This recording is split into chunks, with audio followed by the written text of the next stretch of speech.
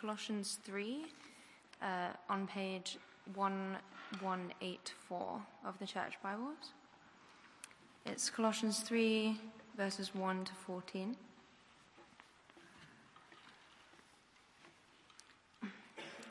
Since then, you have been raised with Christ.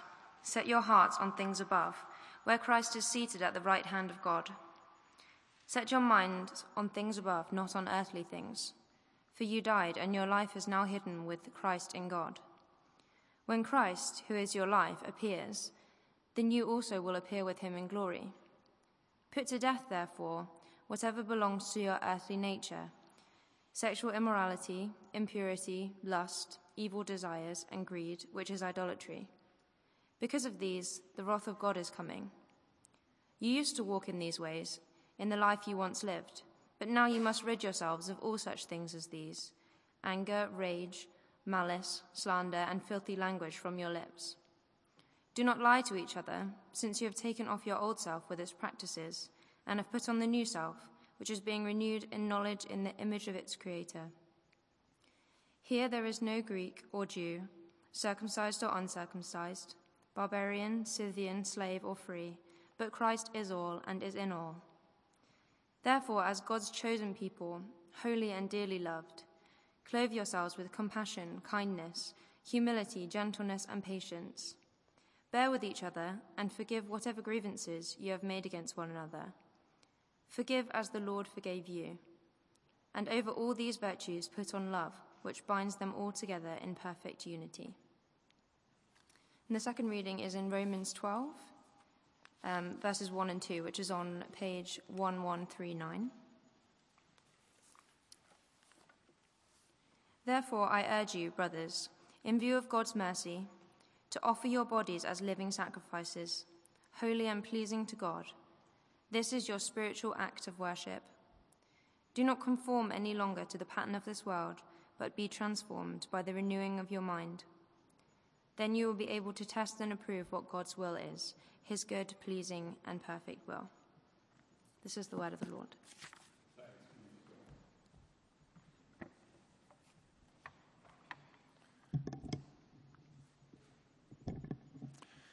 Well, as Tim has said, this is the second in our series on worship with our lives, Romans 12, 1 to 2. Great help if you have it in front of you, page 1139. One holiday, I visited a church and I started talking to the leader after the service. And we compared notes about leading a church and some of the challenges. And he mentioned one to me, the member of the congregation who sits near the front with their arms crossed with a clear message and expression to the leader: now you bless me. The musician's, preacher, and leader's sole task during the time of worship was to ensure he felt blessed as a result of what happened in the 1.5 hours of Sunday worship. However, as we saw last week and we shall see tonight, that's a misunderstanding of the biblical nature of worship. If you came last week, don't be too surprised that I'm covering some similar ground again. Often an issue is so important, it appears and reappears in Scripture as if to underline its significance. And our worship is one of those topics, hence some repetition. The Apostle Paul's starting point is God's mercy. He has spent Romans chapters 1 to 11 setting this out, specifically God's mercy in the Father sending Jesus the Son to die for sinners, so justifying them by faith and making them his sons and daughters, family members, and if members of his family, heirs. So, in view of God's mercy, which of course Paul had personally experienced as one who'd persecuted the church but had experienced God's mercy and grace, there is a great incentive for holy living. John Stott pithily sums it up this way: in the New Testament, religion is grace, and ethics is gratitude. Religion is grace, and ethics is gratitude. Paul appeals to his listeners to respond to God's mercies in two specific ways. Offer your bodies as living sacrifices, holy and pleasing to God. And secondly, do not conform to this world's values, but be transformed by the renewing of your mind. Firstly, offering our bodies. This sacrifice is to be holy and pleasing to God in the same way an Old Testament sacrifice involved offering an unblemished, perfect animal which had no defect. In short, you offered God your very best. It's described as a spiritual act of worship, and the Greek word used is logikos, which has an intriguing possible double meaning. The first one is reasonable. It's reasonable. Offering ourselves to God is the only sensible, logical, and appropriate response to God's mercies towards us. It's a reasonable response. The other meaning, possibly, is it's rational. Offering the whole of ourselves in worship, mind and heart, is an act of intelligent, rational worship. It's a rational being considering the different relative positions of Almighty God and weak humanity. We will see that praising God is the rational thing to do. And this sacrificial worship is not just carried out in a church building. It involves our daily lives and tasks, for those are our worship too. Yes, I'm going to church to worship God, and I'm going to the shop, to the office, to school, to work, to worship God. Some of the great cathedrals of our country had some of the best workmanship of their day. And some of the things that the workmen did can only be seen by the angels and by God. Only if you go right up high can you see the quality of the stonemasons and the builders. Because you offered to God your worship, the work that you had to be of the very best. And that's why many still stand and many evoke admiration. And we often talk about giving our hearts to God. But Paul says, actually, no, we must offer our bodies as our spiritual act of worship. For if worship is only an inner, abstract relationship without any expression of specific acts of service performed by our bodies, that worship won't please God. It's a similar thought to James 1, chapter 1, verse 27. Religion that God our Father accepts as pure and faultless is this, to look after orphans and widows in their distress and to keep oneself from being polluted by this world. It's a surprise, isn't it? Religion that God our Father accepts as pure and faultless is spending 3 hours in church and worship. No, it's to look after orphans and widows in their distress. It's what comes from our worship to God is seen in concrete acts of love and service. However, of course, our bodies can be used in very different and sinful ways, as Paul describes in Romans 3. He sets out the behavior of those who don't fear God. Their tongues practice deceit. The poison of vipers is on their lips. Their mouths are full of cursing and bitterness. Their feet are swift to shed blood. Ruin and misery mark their ways. By contrast, the Christian disciple uses their body as an instrument of righteousness. Our lips will speak the truth and spread the gospel. Our tongues will bring hope to the dying. Our hands will perform those daily tasks that are necessary. Our arms will hug the lonely. Our ears listen in compassion to the brokenhearted. Of course, in order to do that, we need to be alert and available for God's use. Beth Hibbert Hingston, one of our mission partners serving God in Central Asia, shared last week that each day she asks God, "What do you want me to do today, Lord?" And it soon becomes clear. Secondly, we respond to God's mercies by renewing our minds so we are transformed as people. Disciples of Jesus should refuse to conform to the world's ways. So the J.B. Phillips modern translation of these verses powerfully captures this sense in a memorable way. don't let the world around you squeeze you into its own mold, but let God remold your minds from within. Don't let the world around you squeeze you into its own mold. Let God remold your minds from within. On different occasions, Jesus instructed his disciples not to follow others' examples, for instance, when praying. The religious leaders loved to be seen praying, even if it meant doing it publicly on street corners, for they wanted to be seen. Do not be like them, said Jesus. We have a choice, either to model our lives on the pattern of this world's thinking and living, like a chameleon which takes its color from its surroundings, or model our lives on seeking God's will, his good, pleasing, and perfect will. If we are to do the latter, if we are to seek God's will, what we will need is a transformation in character and conduct. And that transformation is initiated by the renewing of your mind.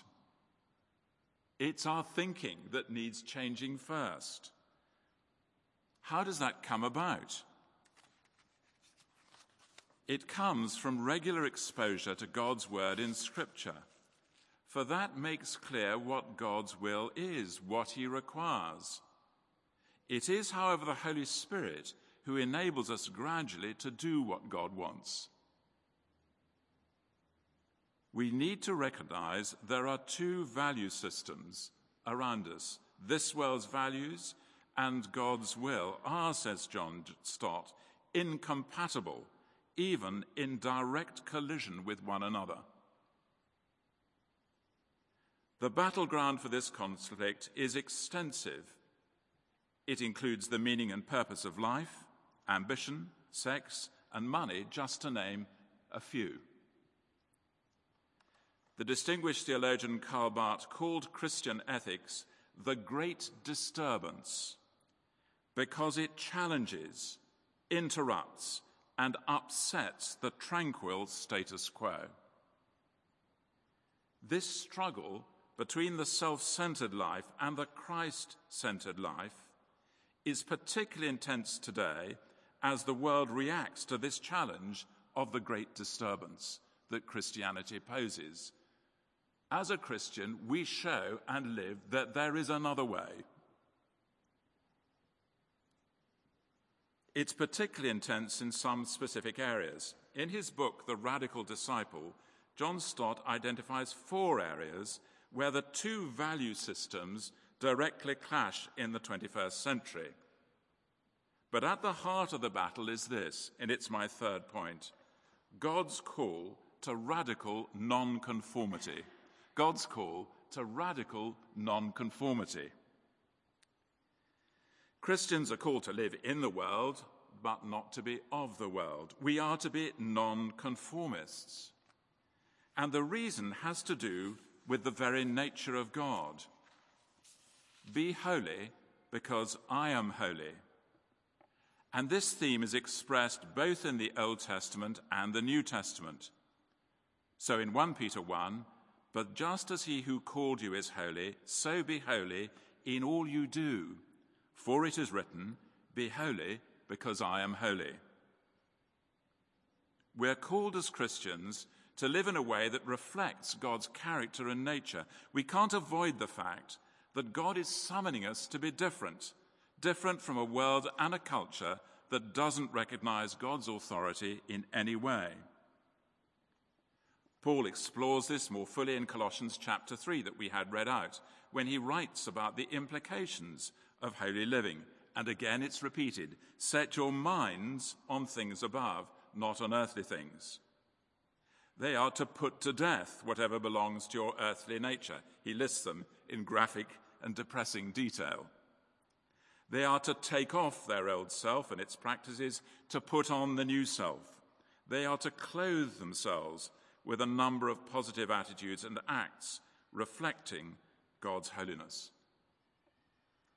What are the 4 areas of contemporary culture where the confrontation is most intense? Stott lists them as pluralism, materialism, relativism, and narcissism.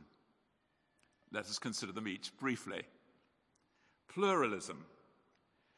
This rejects Christian claims to uniqueness and condemns as arrogance any attempt to convert anyone. I remember hearing an African Anglican bishop condemn some European anthropologists because they were critical of the church's action in caring for families living nearby who were pygmies. Their growth restriction was in part due to poor diet, and his church was seeking to help them. And their holistic approach involved teaching about improved nutrition and sharing the gospel of Jesus Christ for their spiritual needs. The anthropologists objected as an interference with another culture because in their eyes every culture was equally valid. They should be left alone. The African bishop could only see brothers and sisters in need and was outraged by their attitude. "I'm not interested in keeping a human zoo," he declared. From his perspective, as every person is made in God's image, he had a duty of care for both his neighbor's physical and spiritual needs. The second contemporary trend is materialism. Now, that may seem a little surprising in the face of the fashion for decluttering and living in homes stripped of furniture, though I suspect the cupboards are absolutely stuffed full, but there we are. Christians are not contemptuous about the material world. How could we? Our God is the creator of that world. Rather, it's the dangerous preoccupation with material things at the expense of our spiritual life. In the parable of the sower, the seed that fell among thorns represents the man who hears the word, but the worries of this life and the deceitfulness of wealth choke it, making it unfruitful. By contrast, Paul, writing to Timothy, said that godliness with contentment is great gain, for we brought nothing into the world, and we can take nothing out of it. We arrive naked, and we leave naked. And therefore a life built on the importance of owning and increasing our possessions is ultimately a futile exercise. For the answer to the question about how much a wealthy person left when they died is everything. Benedictine monks have an annual review of their possessions, and if they haven't used something in a year, they are obliged to dispose of it. Think about that for a moment. The Christian nonconformist will be a challenge to a world which regards possessions and money as giving significance and status to a person's life. We don't agree, and there will be conflict because we are nonconformists. The third contemporary area of confrontation for the Christian nonconformist is relativism.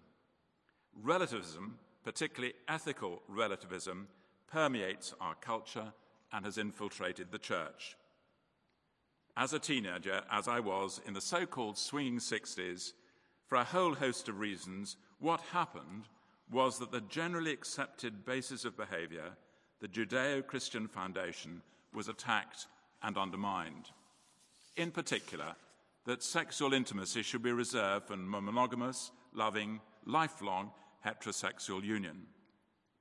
One result was that increasingly cohabitation without marriage, living together without being married, even of church members, was and is widely practiced, so dispensing with the key element of commitment essential for marriage. I believe it's true that cohabitation statistically exceeds marriages annually now, with enormous consequences for society. And these can be seen if you study the research of the Marriage Foundation. Jesus called his disciples to obedience and conformity to his ways in this area. So he quotes with approval the creation ordinance in Genesis 2. For this reason, a man will leave his father and mother, be united to his wife, and they will become one flesh. And he endorsed them personally by adding, therefore what God has joined together, let man not separate. And the fourth and final contemporary area of confrontation for the Christian nonconformist is narcissism.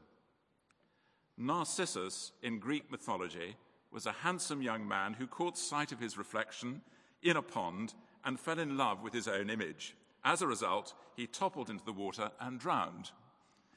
Narcissism is an excessive admiration of self.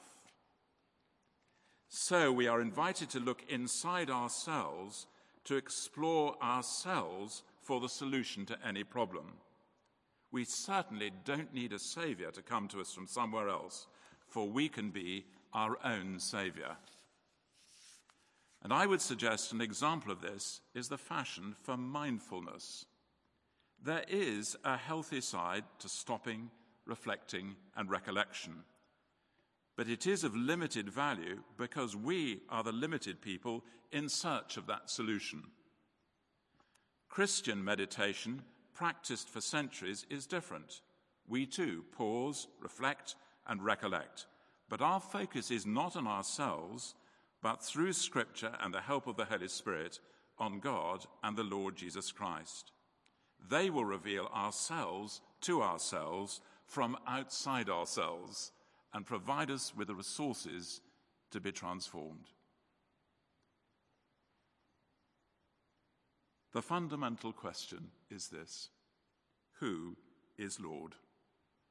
Is the church the Lord of Jesus Christ, and so can edit what it likes and reject what it dislikes? Or is Jesus our teacher and Lord, so that we obey his teaching in all these areas? Why call me Lord, Lord, and not do what I say? Whoever has my commands and keeps them is the one who loves me. What we need to wake up to, if we have been asleep, what we need to wake up and smell the coffee, as they say, is that there are two cultures, two value systems, two standards, two lifestyles, two ways to worship. There is the passing fashion of the world around us, or the revealed good and pleasing will of God. And incidentally, there isn't a third option. There isn't the Laodicean church option of the lukewarm, half hot and half cold option. It's either God's ways or the world's ways. Which is going to be the one which dominates our life? And the choice has always been there from the very beginning. This is presented starkly by Joshua.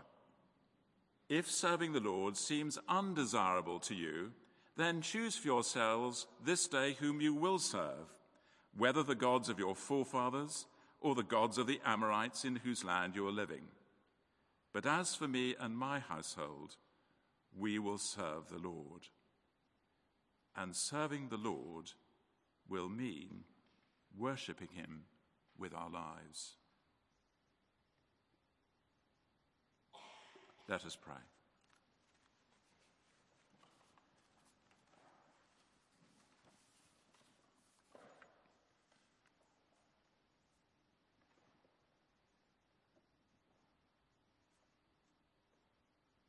Just a moment of quiet as we reflect on the stark choice that God's people have always faced. It is a costly choice.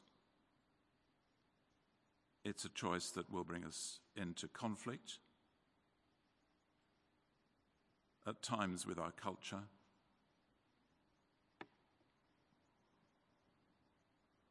with our national values. But as Joshua put it so clearly, either we go with the culture around us or with the living God. And it's a personal decision.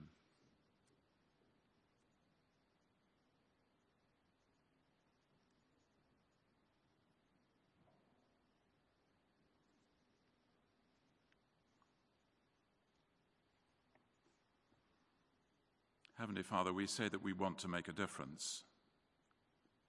But perhaps we haven't fully recognized a world which is turning away from you and the cost of seeking to worship you with our lives. Help us to face up to that, to understand it, and to be prepared for that cost as we consider your amazing mercies to us.